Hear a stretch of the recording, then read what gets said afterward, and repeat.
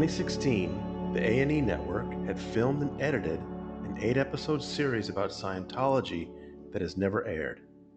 We've always been curious about this show produced by Sirens Media, so in this limited podcast series, we're talking to some of the people who were involved in it. Previously, we've talked to Phil Jones, Derek Block, Carol Nyberg, and Katrina Reyes about the episodes they were involved in that tried to reunite them with loved ones who had disconnected from them according to Scientology policy. One of the things we learned from those episodes is how much this series was going to feature a dynamic performer by the name of Jamie DeWolf, who was meant to be the show's presenter. Jamie himself has never said anything publicly about his deep involvement in this project, which was poised to make him a much more visible figure on a national level. But now, for the first time, he's decided to share his thoughts about this experience and his disappointment that the show never aired. Jamie DeWolf, wow, this is the episode I was really hoping I'd get to do, and I want to thank you so much for talking to me. I mean, this is a big deal, isn't it? It is. I have a bit of nerves even having this conversation. It's the first time I've said anything about it publicly in the years since. I've done other podcasts, other recordings, never said a word about it, never said anything about it in social media, anywhere. I've really just kept it close to the chest for a lot of reasons, and I'm sure people can start to figure out as we talk. But yeah, it's been a heavy thing to kind of carry for all this time. Well, let's before we get into that, let's first help some of the listeners who may not be as familiar with you as my regular readers are, certainly are. Mhm. You had a nice relationship, very close relationship with your grandfather, who was L. Mhm. Ron Hubbard Jr., Mhm. known in the family as Nibs, and who Mhm. changed his name later in life to Ron DeWolf. Tell That's me a right. little bit about that relationship. So, for clarity's sake, L. Ron Hubbard is my great grandfather. His first child was my grandfather, L. Ron Hubbard Jr. L. Ron Hubbard Jr.'s first child was my mom, and I was the first child of my mom and of all my cousins. Kind of simplifies it. So, yeah, great grandfather on the mother's side, related to two L. Ron Hubbards. And it sounds nuts later in retrospect, but growing up, L. Ron Hubbard was one of my earliest childhood heroes, partly because he was a writer and I wanted to be a writer. So I saw his name proudly in every bookstore I went into, and science fiction bookstores. And my great aunt, his other daughter, Katie, I loved her, and she took me to every bookstore that I wanted to go to and would let me buy all the books that I wanted. And she was really proud of her father as a writer and a sci-fi author. And I would even write him letters, send him some of my stories, and I wanted advice on writing and what he thought of my latest tale of time machines and dinosaurs. But I didn't know that he had started a cult. I didn't know anything about Scientology. I think that they managed to sidestep that. If I ever heard the word, they would say, I think you mean sci fi, science fiction, not Scientology. And I go, oh, okay, I must have had that wrong. And I certainly didn't know that he was in hiding. And I sure as hell didn't know that he was at war with my grandfather in a war that took them all the way to their death. So all of that was shielded from us, and Scientology was not a word that was said to any of the kids in that house. And I remember the day that L. Ron Hubbard died. It was the same day the Challenger space shuttle exploded. And I remember my mom's reaction and that sense of a chapter closing and this kind of horrible, endless narrative of a father versus son. And she viewed it as she lost her entire family. That whole side of her family she felt was just devoured by this religion that they created and propagated and continued and then even tried to destroy. Let me just go back Mhm. a little bit and explain that L. Ron Hubbard is the founder of Scientology. He was a pulp fiction writer in the 30s and 40s. His first wife was Polly, and they Mhm. had two children, L. Ron Hubbard Jr. and Katie. And these are the two that Jamie is talking about, his grandfather, L. Ron Hubbard Jr., and his great aunt, Katie. Hmm. And yes, by the 80s, by the early 80s, um, definitely L. Ron Hubbard Jr., then as the name Ron DeWolf, was definitely at war with his father, and that was your great grandfather, Jamie. So you are the great grandson of L. Ron Hubbard, the founder of Scientology. You had a close relationship with your grandfather, L. Ron Hubbard Jr., and Hmm. and then later you were learning about how the family had kind of been torn apart by all this. That's right. That's right. So I think when I was a child, that a lot of that was kept from us because my aunts and uncles didn't want Scientology to continue to haunt their own children, that they wanted to create their own lives. A lot of them were in the military. They were starting their own families. And you have to imagine, if you're joining the military, that being connected to L. Ron Hubbard, who was actively on the run from a multitude of government branches as well as multitudes of countries who had active open investigations into Elron. And Elron's wife, of course, went to jail for infiltrating the United States government in Operation Snow White. So this is all happening right around when I was born. So nobody wanted to say that name. Nobody wanted to be connected to it. And none of them wanted to do any interviews or really talk about it in public whatsoever. In fact, they wanted to just move on. Also, Junior was very clear to all of my aunts and uncles that this was his fight. I mean, he started as his father's enforcer. He did lots of dirt with his dad in the early days. He was one of the first auditors. He helped write a lot of the first early works in terms of both dirty operations, in terms of how to handle trouble, and the kind of development of those techniques and extortion and blackmail and beatdowns and, I mean, ways to keep people in line. Junior felt that it was a real personal battle between him and his father, that he knew what his father really was because he'd been behind the curtain with him and had seen a lot of the different occult beliefs and so forth that really propelled a lot of this theology. So it was a very personal battle between them, and he didn't want his children to get involved. He didn't want it to destroy their lives.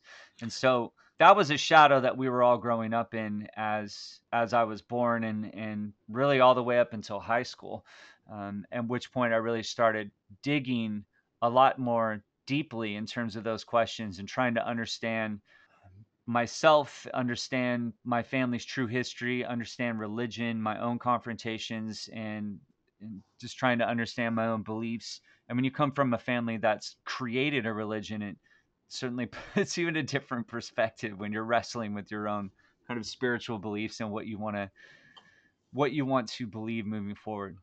So then that whole branch of the family was keeping very quiet. There's another, L. Ron Hubbard went on to have three different marriages. He had other children with other women. Hmm. Those children have a completely different kind of history. But the branch we're talking about, that started with his first children, L. Ron Hubbard Jr. and Katie, that Hmm. whole branch stayed very quiet. But then you came out of high school and you started working towards becoming a performer, like a stand-up comic, right? I've always done a lot of writing and performance, and I got really heavily involved in the performance poetry, slam poetry, storytelling, comedy, circus, vaudeville worlds. And the first time I did any kind of public performance against Scientology was when I was 21, and it was a small cafe of a show that I was putting on in Vallejo. And I performed this piece that I wrote, I think the night before, in my kitchen, and I hadn't even edited it. I really was just reading it mostly from my friends, so they kind of understood what the true story was, because I'd be asked these questions, and I really wanted to kind of put it all together in some way that laid it all out. And this is also when the internet was relatively new, at least to us. I mean, a lot of this information was harder to find for your casual person who's just looking up Scientology, especially a lot of the darker, kind of more deeply held secrets. So I wrote this really long, crazy screed that was really messy and kind of jumped all over the place.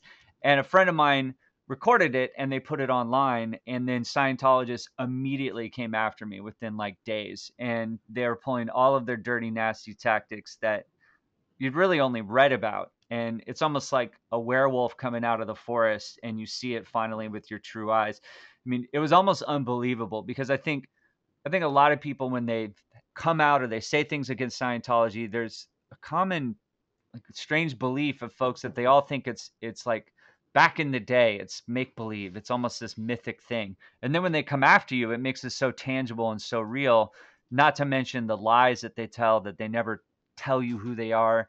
They came with cover stories to the mother of my daughter, the friends of mine at cafes, and even to my parents' house. And I've done a lot of talks about those kind of early on confrontations. That led to me end up going to Clearwater, Florida for the first time in 2000, and I met a ton of really pivotal people there as well, and went to the Lucy McPherson Trust, which is of course right in downtown Clearwater. Met folks who were just coming out, really pivotal folks like Jesse Prince, and it was really mind blowing. And did a benefit concert. Scientology was all over that. And then went back and really worked on a lot of my own work and art and film and performance. And then years later, I did a performance called The God and the Man on Snap Judgment. And that performance went viral and led to all kinds of attention, some good, some bad. um, And and that was around the year 2011, I think. mhm, And that's when I saw that performance. It blew me away. I wrote about it at the Village Voice, mhm, and you and I have been in contact ever since then. Gosh, 11 mhm. years ago. Mhm. Yeah, so I mean that was an amazing performance where you talked about your thoughts about this legacy in your own family. And I think to this day it's gotten like millions of views, right? Mhm. Mhm. Yeah, it still gets found and spread around, and occasionally will jump up, and I get messages about it all the time. And I'm really proud of that performance, partly because in some respects, artistically, it corrected the kind of early ranty mess that I had done when I, when I was 21 of a piece I wrote in my kitchen. And I think it also really showed the refinement of the narrative that I was trying to tell, is that if you try to tackle the enormity of something as complex as the story of Scientology, who L. Ron Hubbard was, what they believe, the damage it does even now to this day. But in that story, I really tried to focus on the story of a father, a son, and a grandson, and how it carries forward. And I think that that's something that is really important, I think, to remember in terms of how I approach and really think about Scientology. Is I view it through a lens of the damage of what it's done to families. That all of the trivia and the crazy complexity and the Xenu and all the stuff that people have seen and read, and that is in some respects is all dressing on top of it. And at the core of it is this man smashing his will into the world, into his beliefs. But I mean that he's using people in order to do that. That I mean he's profiting by destroying people and destroying families. And in some respects, the only other man on the planet who carried his same name, L. Ron Hubbard Jr., was his own tale of what he does to families in and of itself. I mean, it's a microcosm. And someone said to me that disconnection was first practiced on his own family with Junior and his daughter. I mean, not just the fact that you are a direct descendant. You may not have been in Scientology, but clearly you've been thinking about it in ways that few people do. I mean, the way you put things in your stage performance is just electrifying. And I mean, this is something you've been thinking about for many, many years, and it shows. Hmm. Well, I think when I was young in particular, it really informed how I even approached putting on shows. Partly with the fact that I saw that if you have a will, there's a way. And so to create, people tell me, oh, you can't do that with the show. I'd be like, you can create a religion. You know, I mean, like, what do you mean I can't put on what do you mean I can't put on a circus downtown? Yeah, we can do that.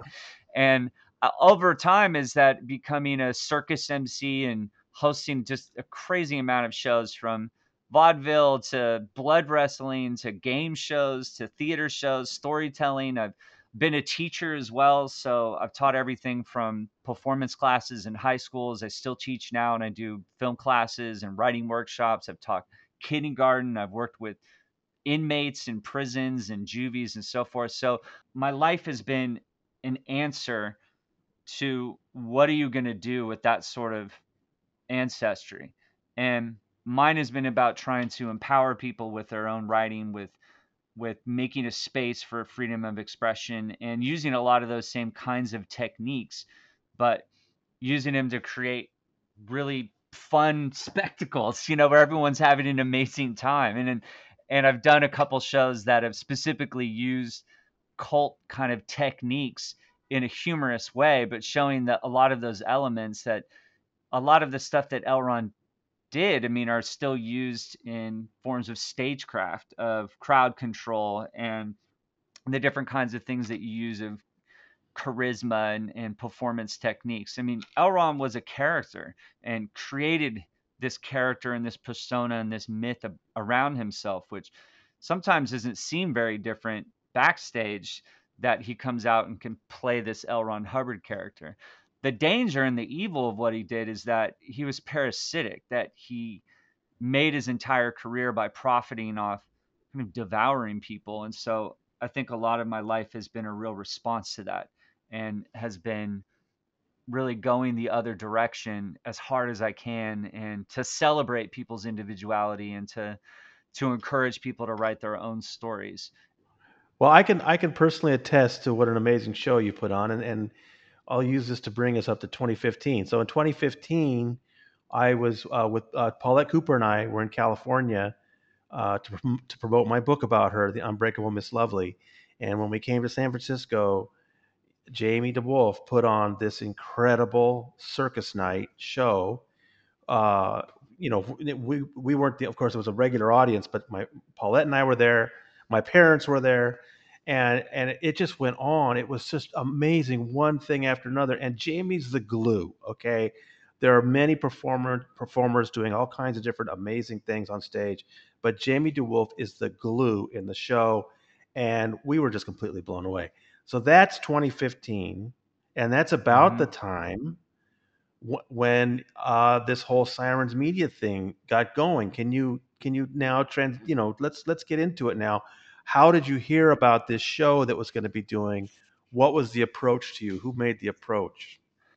Well, so after The God and the Man, I did a ton of different various interviews, and lots of folks reached out, and all different kinds of ideas and concepts. And as things go, some things go different directions, and we had our own projects and this and that. And so when Sirens reached out, initially the concept was, we want to do a show, a TV series that you're involved in terms of Scientology and so forth. And I was always a little hesitant, because I've done 3-hour interviews with news organizations, and then they use 45 seconds of them trying to milk me for any lines about Tom Cruise. Yeah, And it just yeah. feels like a waste of time, that you talk about the toll, the damage, the true threat that Scientology can present. And they're like, let's talk about John Travolta. And you're like, you're not listening to me. So I was certainly a little hesitant and jaded, but when it really centered on the idea that this show is going to be active, that it was going to be present tense, and it was going to be working with families to really show the damage that Scientology does to families, and the control that it exerts on its members, but that it all be happening in present tense, so that the world would be able to see what Scientology is actually doing, not just hearing me talk about it, not just us telling tales or talking stories, is that you would see it with your own eyes. And Scientology would no longer be able to deny how they act, how what they're like day to day, and what it's like to go against them. So all of this was for the A&E network. And I had no idea if any of it was going to go through. I mean, even in points when we started filming, we had no idea, is this going to happen or not, because it was also felt so dangerous. When you start going in any direction towards Scientology, once they're aware of it, then it becomes very real very fast. And so there was lots of conversations, lots of meetings and discussions, and kind of cautiously stepping forward, of us assessing what is this going to be, and who are we going to be working for. And then when it started moving, it happened really fast. And before we knew it, we were filming. And so they told you they had this concept of several episodes with several different families and attempts to reunite people that have been disconnected. And then, Mhm. what did they tell you was going to be your role in these episodes? So initially, when we first started, there was also even talks about it was me and a private detective who I'll leave his name out of it for the moment, but that he had done some really, really amazing work in regards of other belief systems, predatory belief systems, and that he'd been really pivotal in taking down some of these organizations by using his techniques in terms of getting evidence and helping families. And he had a real moral backbone in terms of just being completely defiant in the face of these kinds of organizations that also employ armies of private investigators. And so he saw how it was being used in the other direction and he wanted to be on the other side. And so initially we were paired to not only look at Scientology, but also to try to help other belief systems. And so there was an idea that we would be kind of partnered on this and that I would be a voice of the audience, that I was never a Scientologist, but I'm able to hopefully interpret a lot of these beliefs and this kind of systems um, throughout my own family lens, but also through a lens of hopefully in ways that people can understand. So be a guide, really. And then when we started working on some of the Scientology material, that shifted to it being very much about Scientology only. There was just too much material in terms of that. And where the direction was going, it was really explosive. So it really honed down to that right away. The show is ostensibly not about me, to be really clear. And I didn't want it to be about me. I wanted it to be about these families and that I was essentially a guide and really pushing it forward. And it eventually ended up being in the eye of the tornado because the momentum and everything propelling after that was so fast and such a whirlwind. But I was a narrator, I was a guide, I was pushing things along, and I was really trying to help the families get through the experience. Well, let's talk about one particular episode if we can. I've talked Mhm. to Phil Jones Mhm. several times about what he went Mhm. through, and he recorded an episode of the podcast with me earlier and talked about what he and Willie went through. And he was really complimentary about your presence, your involvement, your support of them. Can we talk some about your memories of taping things with them? Yeah, Phil and Willie were really the heart of the whole show to me. So, when we started filming with Phil and Willie, I think it really galvanized everybody from the crew to the cameramen to everybody involved. I think that it really became clear what was a driving narrative because Phil and Willie's story is so heartbreaking. So, Phil and Willie joined Scientology many years ago, decades ago, in the early days, and they were on a path of self improvement, which is what Scientology sells itself to you. They got involved in some stuff that they realized was far past what they were comfortable with, and some stuff that was even verging on illegal or straight out illegal. And they started to see the dark side of it. Once they left Scientology, their children were still inside. But at that point, they had already signed on to some of the deeper levels of Scientology. And they were left with this haunting feeling that they were able to finally see Scientology for what it was, but they had fed their children to this monster and they were trying to help their children escape. But for all their efforts, the Scientology completely had their kids under control. And it really showed the dilemma that parents wrestle with because people constantly want to say, well, they could just walk out. But it's not that simple. When you have belief systems and the incredible complex mechanisms of control that Scientology uses in order to keep their members inside and also to keep from any contact happening with their family and to keep them separated at all costs. And they had tried every single avenue that there was for them. They had written letters, they had tried to show up at different appearances, they'd reached out, they had made phone calls, they had reached their other family members. And Scientology creates this belief system within its members that causes people to police themselves, but also it causes a theological element of control where people think that they're basically going to be infected if they talk to people who are leaving the church or outside, even if it's their own family members that got them involved in the church in the first place. That they'll refuse to look at literature because they themselves will be punished if they even talk to their dad or their mom. And they were just absolutely heartfelt. They didn't even want to get into all of the craziness of Scientology. They just wanted their kids back. And to see how Scientology dealt with them, how completely cold and heartless they were, trying to rebuff any move that they made. I mean, we walked in LA, Phil and Willie. Phil's on a cane, and it was just the two of them. And we walked down the street outside of the big blue building in downtown Los Angeles, and Scientology shut down the entire street. They rerouted all of the traffic. They closed every blind on all the buildings on both sides. It's literally when Phil put his cane out on the street and started walking out there, they shut down the entire street, turned into a ghost town in like a minute. It was Wow. insane to see. And they did that to make sure that he had no opportunity to talk to his son, that there was no way that his son could see his mom and dad out there in the street asking to see him. Sorry, let me just say for those No, who go ahead. may not have heard that episode. So Phil and Willie left the church. Their children, Emily and Mike, stayed in. They're in Hmm. the Sea Org. Mike is associated with the Hollywood Celebrity Center, and they never see Hmm. anything about him. Emily is in a more visible position. She works for Author Services and Galaxy Press, which puts out L. Ron Hubbard's fiction. And so, Hmm. because of that role, she goes to trade shows and things like that. And we do occasionally see her when we see, pictures from those trade shows and stuff.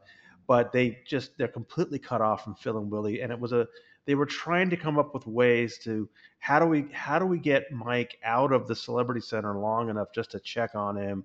How do we get Hmm. near Emily at Author Services? And Phil was describing in his episode some of they put out a wanted poster on Mike, and then they came up Hmm. with this billboard idea. And Phil makes it sound like you were with him every step of the way during this process. I was. I was trying to stay away from a lot of the attention from it because it was really their story. And I didn't want to be, in the middle of that, like taking attention away from it.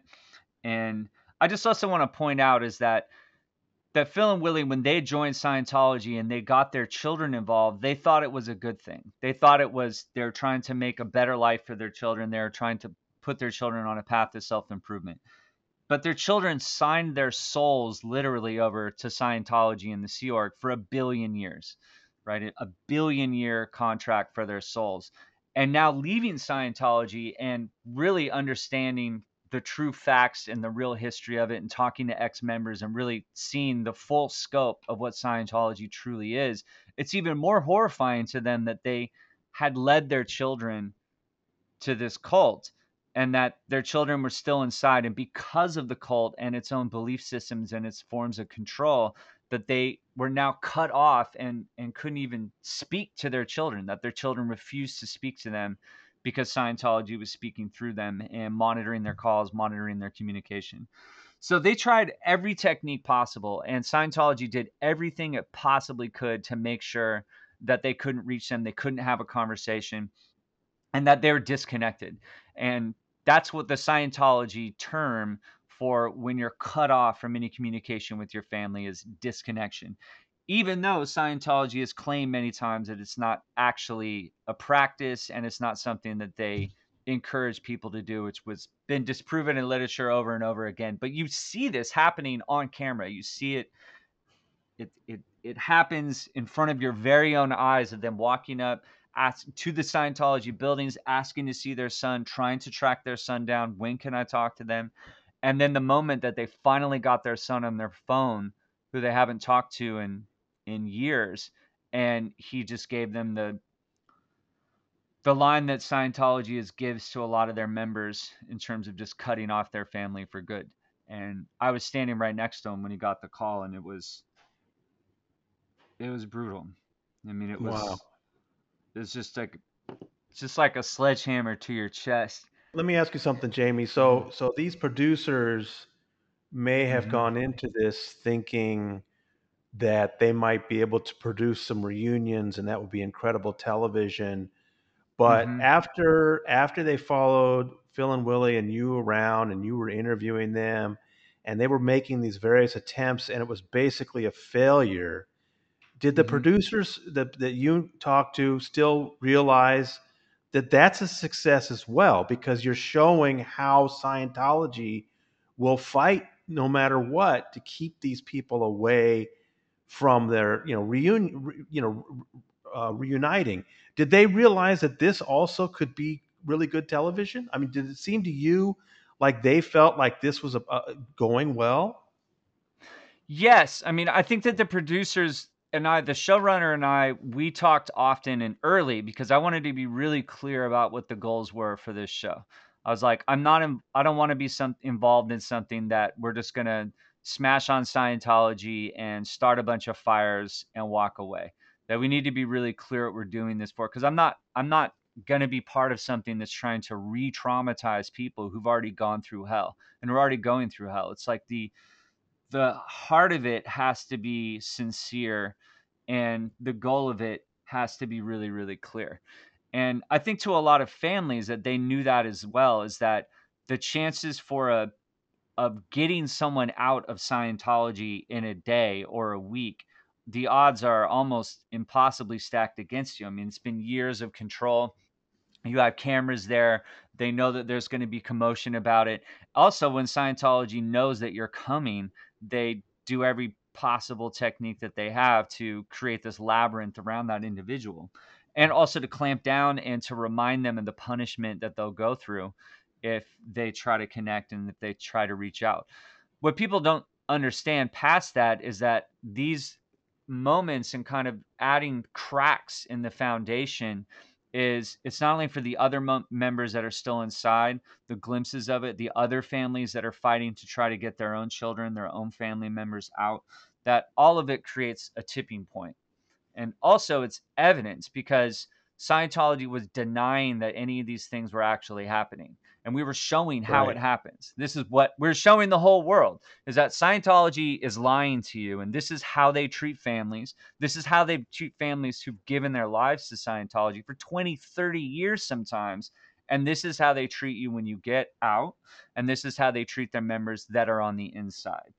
We also had a team of folks. We had an intervention expert and a psychologist who was also there to help the families with different kinds of techniques and to kind of guide them through it. Like, we weren't just walking into the mouth of the dragon with our eyes closed, is that they've already been fighting, but also some of them didn't know what other steps they could take, that they had tried every quiet method that they possibly could. And they said, well, this time let's try to make some noise and see what shakes out of that. And I think we're still seeing some of the ricochets and the echoes of a lot of those actions even today. But I think that the producers are very clear about it. I think that certain network executives struggle with it. I think that they want to have happy endings. And me and the showrunner would tell them constantly, it's like, this show is not about happy endings. This show is about what's happening. This is about what's real and what's happening right now. And I think that also changed quite a bit. I mean, the show really became a documentary about this entire journey for the families, for me, for everyone involved. And everybody, from the cameramen to our PIs to the producers, I mean, it got personal real quick. I mean, Scientology was after everybody involved in the show. So everybody was involved. I mean, we all had skin in the game at that point, and it mattered to all of us that these family stories were heard, because also Scientology was burying any of their accounts. They couldn't get attention, they couldn't get messages to their family, and also that they knew that if their family members were to find out that their family members on the outside had gone through this much work, this much hell, in order to try to get messages to them, to try to show them that there was an outside that was possible, that could also transcend and break through. But I was really clear, and so were the other producers, that this isn't going to end with every episode of some happy reunion of people hugging in a parking lot. Scientology's mechanisms of control are so built into the theology itself that it doesn't happen with one conversation. It can take weeks, months, years. But I think it's the process has to start somewhere, and the steps are all important and all key. But it is good to hear that the producers kind of understood where that the failures were actually still a success as far as a television show. Can we talk a little bit about Derek and your experiences taping with him? Mm-hmm. Mm-hmm. So Derek was another story of his parents had, was born into Scientology, had struggled with it ever since he was young, was a big reader of Scientology, a real believer. I mean, there's a lot of these folks that when they're born into it, that they take it on and then they really read up on the theology. They get deep into L. Ron Hubbard's works. They ask a lot of questions. And he was also struggling with his sexuality, and Scientology is not accepting of that in any way. And all of these things and these factors of really asking the wrong questions according to the church, and led him on his way out. And it was a really painful journey for him because it led to his family completely severing all connection with him. That the wall came down. He was disconnected. Which can happen. I think that people don't understand. It can happen as quick as a phone call. One phone call, the next day, you're never allowed to talk to your family again for the rest of your life. It can happen that fast. One letter in the mail, it's done. It's just like a knife drops and cuts all connection. And it was agonizing for him, especially as he got outside and he realized that his parents were just giving their lives away and the end years of their lives to Scientology. And so he wanted to get them out, but more than that, he just wanted to have connection with them again. He's like, I just want to be able to talk to them. I just want my parents back. And when we finally when he finally was able to confront them, and it was small, it was just in a back alley. We were all in a van off to the side. It was nothing, some big spectacle. It was just a son gets out of a car and he wants to talk to his parents. And the first thing his mom said was, "You need to talk to the GCC." Is that right, Tony? Is that the right term? It was the CJC, the Continental See, Justice Chief. yeah, some Scientology acronym bullshit. Heartless. Just, it was her immediate first response. He said, "Mom, I miss you." And she said, basically, you got to talk to this arbitrary justice appointed bullshit.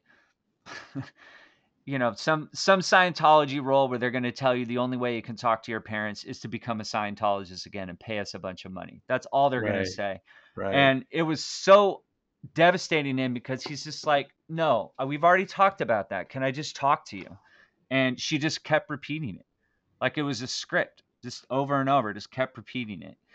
And he tried, and he got back in the car, and I mean, it's devastating. He hasn't talked to them in years. You can imagine the weight of that.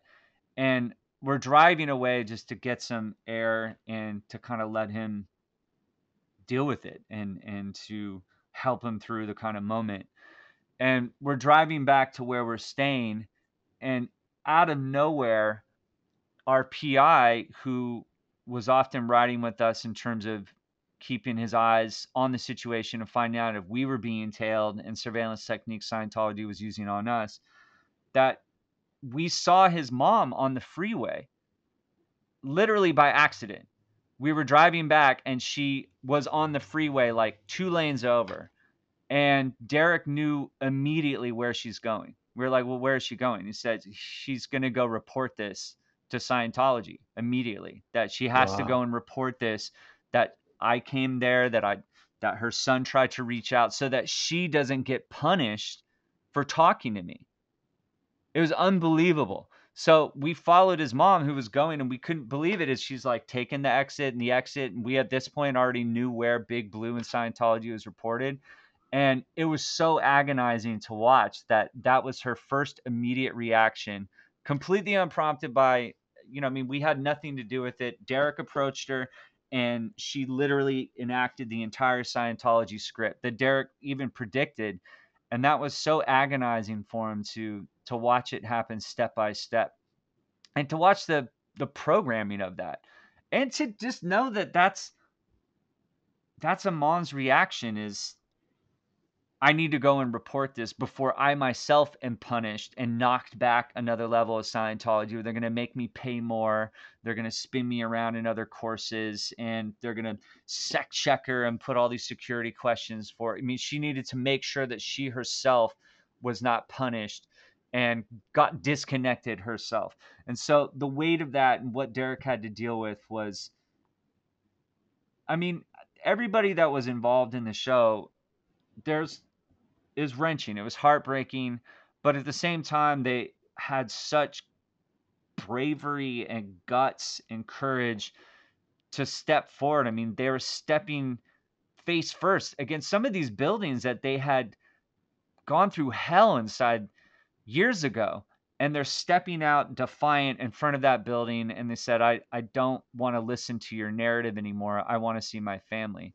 And that was a big part of it was the defiance. And I'm not going to let you completely destroy me in secret, in the shadows, and in the way that Scientology operates, which is to often really whittle people down emotionally with just years and years of the silence and the isolation and just severing you from your family.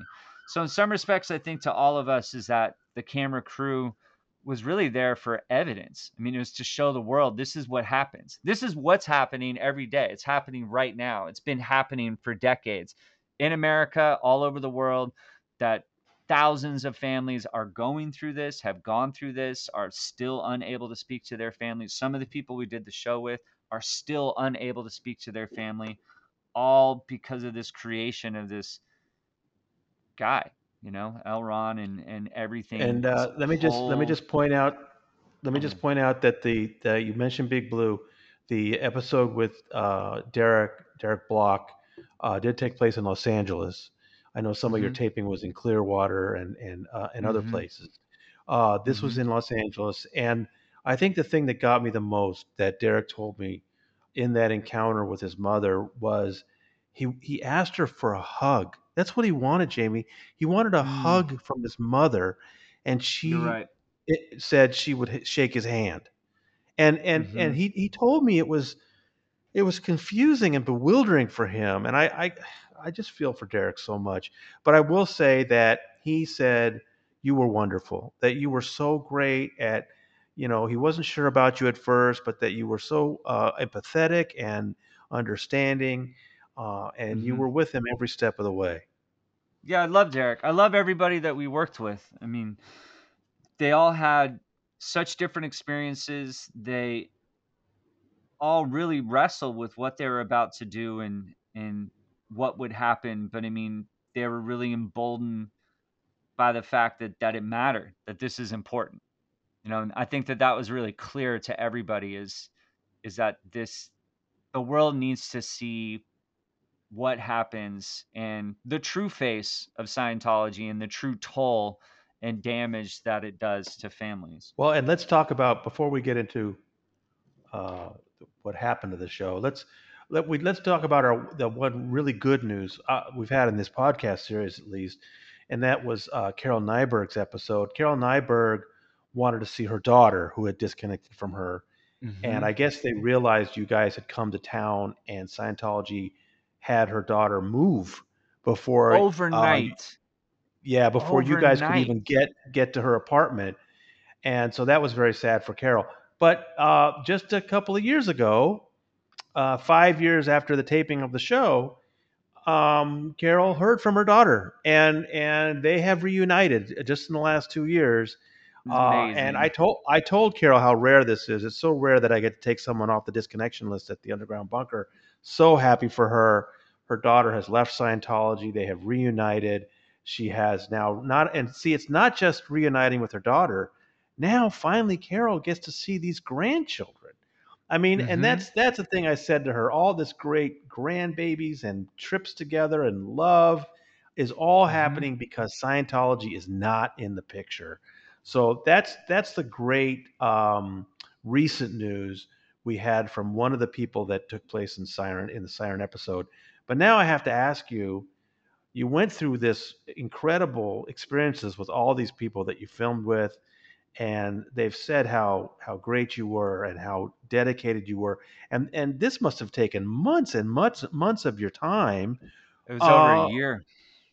It what was over a happened? year. It was a long process. It was a long process. What happened? Why did we not get to see this show? Well, so to be clear, is that the show is finished. The show is finished. It's edited. It's done.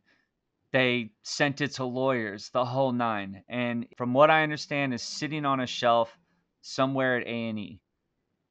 They've never given me an answer why. They've never given the showrunner an answer why. They gave us premiere dates, then they took them away. They said we're going to air before Leah's show.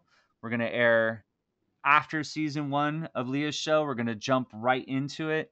Then we're going to air after season 2, and then it just kept getting strung along, strung along, strung along.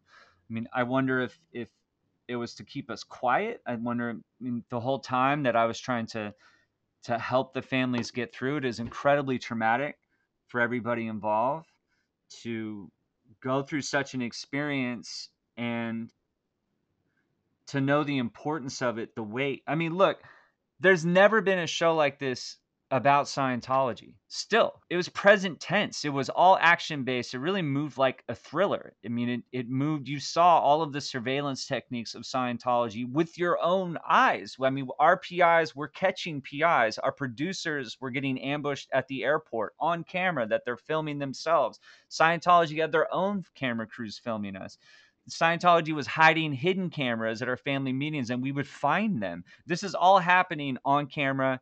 There's points that we actually catch their PIs many times on camera, following and stalking us. I mean, you see what it's like to actually go against Scientology. It's not make believe. They're not a boogeyman from some book. That this is a incredibly powerful and malignant cult that is going after all of their opposition with all of these dirty tactics that they've been using for decades now. And so to me, it was integral. It was like just so important that all of this is finally being able to be shown in a way that the world would no longer have any doubt, that there wouldn't be any questions, and that they would see the human toll of this and the damage of it. That it's far more than Tom Cruise and Xenu and all of this surface shit that people just get lost in, because the true marrow of all of it is what it does to people, how it destroys people. Not all of the techniques and the theology and all of the crazy stuff that Elron spun around level and layer and OT this and OT that for decades. All of that is just, that's all just showmanship. That's like him doing magic tricks. The core of it is how it uses people and families and breaks them down systematically to a point that you would sever yourself from your own family members to walk in the footsteps of L. Ron Hubbard for the rest of your life. So the weight of that, the importance of that kind of a show, and as to why we haven't seen it. I mean, God knows we've all asked that question. It's been pretty flabbergasting. There's no human being on planet Earth that convinced me that the public would not devour it, that people aren't interested. I think it's maybe because it was one of the most dangerous shows that has ever been made. I mean, it felt dangerous. It felt like there was no safety net. I mean, you're going toe to toe with Scientology. And I had no safety net. I would finish a show and I would get on a plane by myself and I'd just go back to Oakland. I didn't have any security with me going home. I mean, I felt the weight of it. I was getting stalked nonstop. Producers had PIs outside of their house. Our private investigators had PIs outside of their house, right? I mean, it was everybody involved was at risk and in danger. And then to not have it air has been a really hard thing to live with. You know, there's a lot of speculation. There's industry skinny. There's things that executives have told me from aside. Um, I think a lot of people can make their own conclusions. I mean, it was on the A&E network, and the first time we heard about Leah's show, I was in Clearwater getting circled by PIs in the middle of a parking lot, and we had found out about her show not from the network, but we found out from another production hand who knew that we were also working on this show. So that was a surprise to us. And it was alarming because we didn't understand. I mean, but we were all putting ourselves at risk. We've been working on this for months and months and months. And we didn't want there to be any sort of inherent competition. All these stories matter, all these families matter, their experiences matter. There shouldn't be competition. And it's important that the world hears these experiences. I wish people had been more upfront about it. I mean, when you go against Scientology, it's really difficult to wrestle through what's happening behind the scenes because people get scared when it becomes that real, when people are after you, when you're getting stalked, when surveillance is getting enacted on you. It becomes hard to live with the toll of it. So I don't know. One I mean, one I thing I I've would love noticed to I'd love to know. one thing I've noticed is in the last 6 years since that happened. Mhm. I mean, I follow you on social media, and we're in contact once in a while. And I've just seen how you, besides the performing career that continues in the Mhm. wonderful stage show that you're involved with in Oakland, but you've also really gotten strong into filmmaking in the last few Right. years, and you've gotten a Right. lot of projects. You've done some Mhm. really interesting things with film. Do you think that's a legacy of your work on the Siren Show? Well, I've been a filmmaker for a while and have been on that path. And in some respects, the Siren Show kind of took me away from regular life for almost a year. I mean, it was a lot of times I was flying away in secret. I was working in secret. I wasn't posting where I was because I didn't want Scientology to be able to track where we were. A lot of times you had to be really careful with phones and communication in general. And so it was like being in this strange alternate narrative that very few people, except for my family, who mostly needed to know for safety, and my partner, but some of my friends didn't even really know what was happening. And so the film, I mean, I've started a production company of my own called Punch Up Productions, and I've been doing all different kinds of films for years, but in the past couple of years, I've really taken it up a significant notch. So I've done documentaries with Navajo Nation and done voting campaign and voting rights commercials. I've done tons of music videos and narrative shorts. I'm also working on quite a few larger projects that people will be hearing about hopefully soon. One of them is called Magenta that we've turning into a graphic novel. It's a dark fantasy. So there's lots of different projects, but being with Sirens was awesome to work with such a crew that was so responsive and in the trenches with us. I mean, that was fantastic. I'm going to ask them lots of nerdy film questions, when we get done filming. But honestly, you have to turn a lot of your brain off when you're in those scenarios because it's so immediate and it's so raw and visceral that I had to turn that off. I mean, I had to try to forget I was even on camera because it's just all happening so fast, and there really isn't, there was no makeup, there was no trailers, there was no any of that. Like it was raw. It was in the streets. Like we were out filming in the streets, in parking lots, hiding behind buildings, catching PIs. I mean, it was nonstop. I mean, we never knew when we were going to be stopped filming sometimes because Scientology be trying to find out where you're staying, and so you get woken up at night because you have to move and things like that. So, look, if I can just say it straight out as a filmmaker and someone who's been on both sides of the camera, I think it's one of the most important shows that's ever been made about Scientology, and I've seen all of them. And I'm not saying that because I'm in it. I'm saying because of the visceral impact of it. And that's something that I just wish the world could see and truly understand what this experience was like. And it's been, I think it's been difficult for everyone involved to walk away from it knowing the impact. that it can have. It could still have, if they put it on the air tomorrow, I think it would have huge waves. I mean, Scientology would be shook by it because they wouldn't be able to deny it. And anybody who's been involved with the church would just be like, "Yep, that's exactly how it goes." And Be it's able been to tough on you? reference it. Yeah. Yeah, absolutely. I mean, it's been I mean, the experience itself was just such a insane whirlwind to go through and to get stalked nonstop. So that's one. Then that's just filming it, right? Then there's being having the awareness that when the show comes out, that then Scientology is going to come after you and try to destroy your reputation and put up a bunch of websites that smear you and all of their secondary attacks, which we already knew that they were prepping. We already had different hints about that and what they were going to do, and it wasn't going to be pretty, but it's like you're going through a fight knowing the whole time that you're about to get in a fight as soon as you step out of this one. So there was a lot of waiting for that second punch to come, and then being sort of led on the hook month after month and working with these families who are devastated, being told over and over that your story is going to be shown, people are finally going to hear your story. And it was, for none of us, it was about being on TV. It was about the impact. It was about these stories being told and for the world being able to see it, and that impact that that would have and the repercussions that that could have to millions of people worldwide.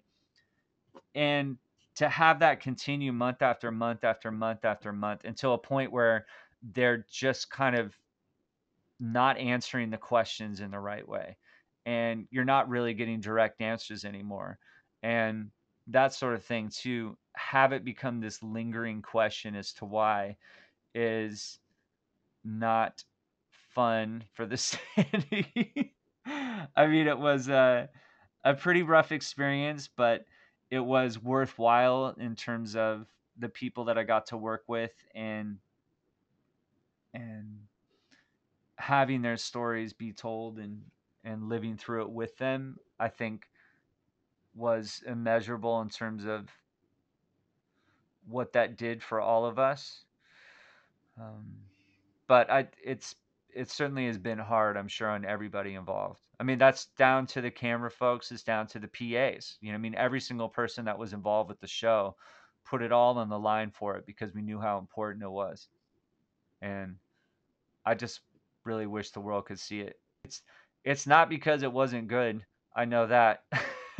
I mean, anything, the little bits I've seen of it is it hits hard as hell, and there's some parts that are almost nerve wracking. I know what it was like to go through it, and so even cut down and edit it. I mean, people would really understand what it's like to go against Scientology, and I think that the world would devour that, and they would start a whole lot of conversations as to how we let this continue to happen. I think you're right. I think people would, you know, eat it up. I mean, look, any magazine that puts a substantial story about Scientology in its pages, that's the most read story that week. I mean, it's just the way it Mm-hmm. is. All publications know this, that Mm-hmm. it's there have been so many good shows and so many great newspaper exposés, and some idiot who treats it like a beat and puts out a story every day on the internet. But it doesn't matter. There's never you can never say you can never fill that need. The public wants to know about this group. And I Right. think you're That's the right yeah. that one. You can't tell me that the world wouldn't watch it. Lord, there's no way. There's no way. Yeah. There's no way. Well, I mean, Jamie, Jamie, yeah. I mean, people can speculate, and I hope people reach out to the network. I hope they reach out to people and ask why and say we want to see it. I want to see it. I never got to see it. Some of the families had never been able to see it, and you can imagine walking into the gates of hell like that, and you walk out smelling like smoke. You wish you had a photograph to show folks, and I think that the just the fact that it's out there someday, I hope. someday. Well, and also I think, a lot more people would have gotten to know you and understand why you're such a compelling figure. And I hope that still happens. I think people should find out more about Jamie DeWolf, and they will a little bit with this podcast. So listen, thank you so much. I wish there was more we could do so that people could see it, but for now, at least they've heard this description. They've gotten a Hmm. better idea of what this show was all about. And, Hmm. one of the things I really wanted to see the most after talking to the everybody was the interaction between you and these people suffering disconnection. It sounds like it just really would have been a human and compassionate show. So thank you for going through all that. I'm sorry the result wasn't better, but thank you so much for talking to me for this podcast, Jamie. Sure. Thanks for making this happen, Tony. All right. Thank you very much.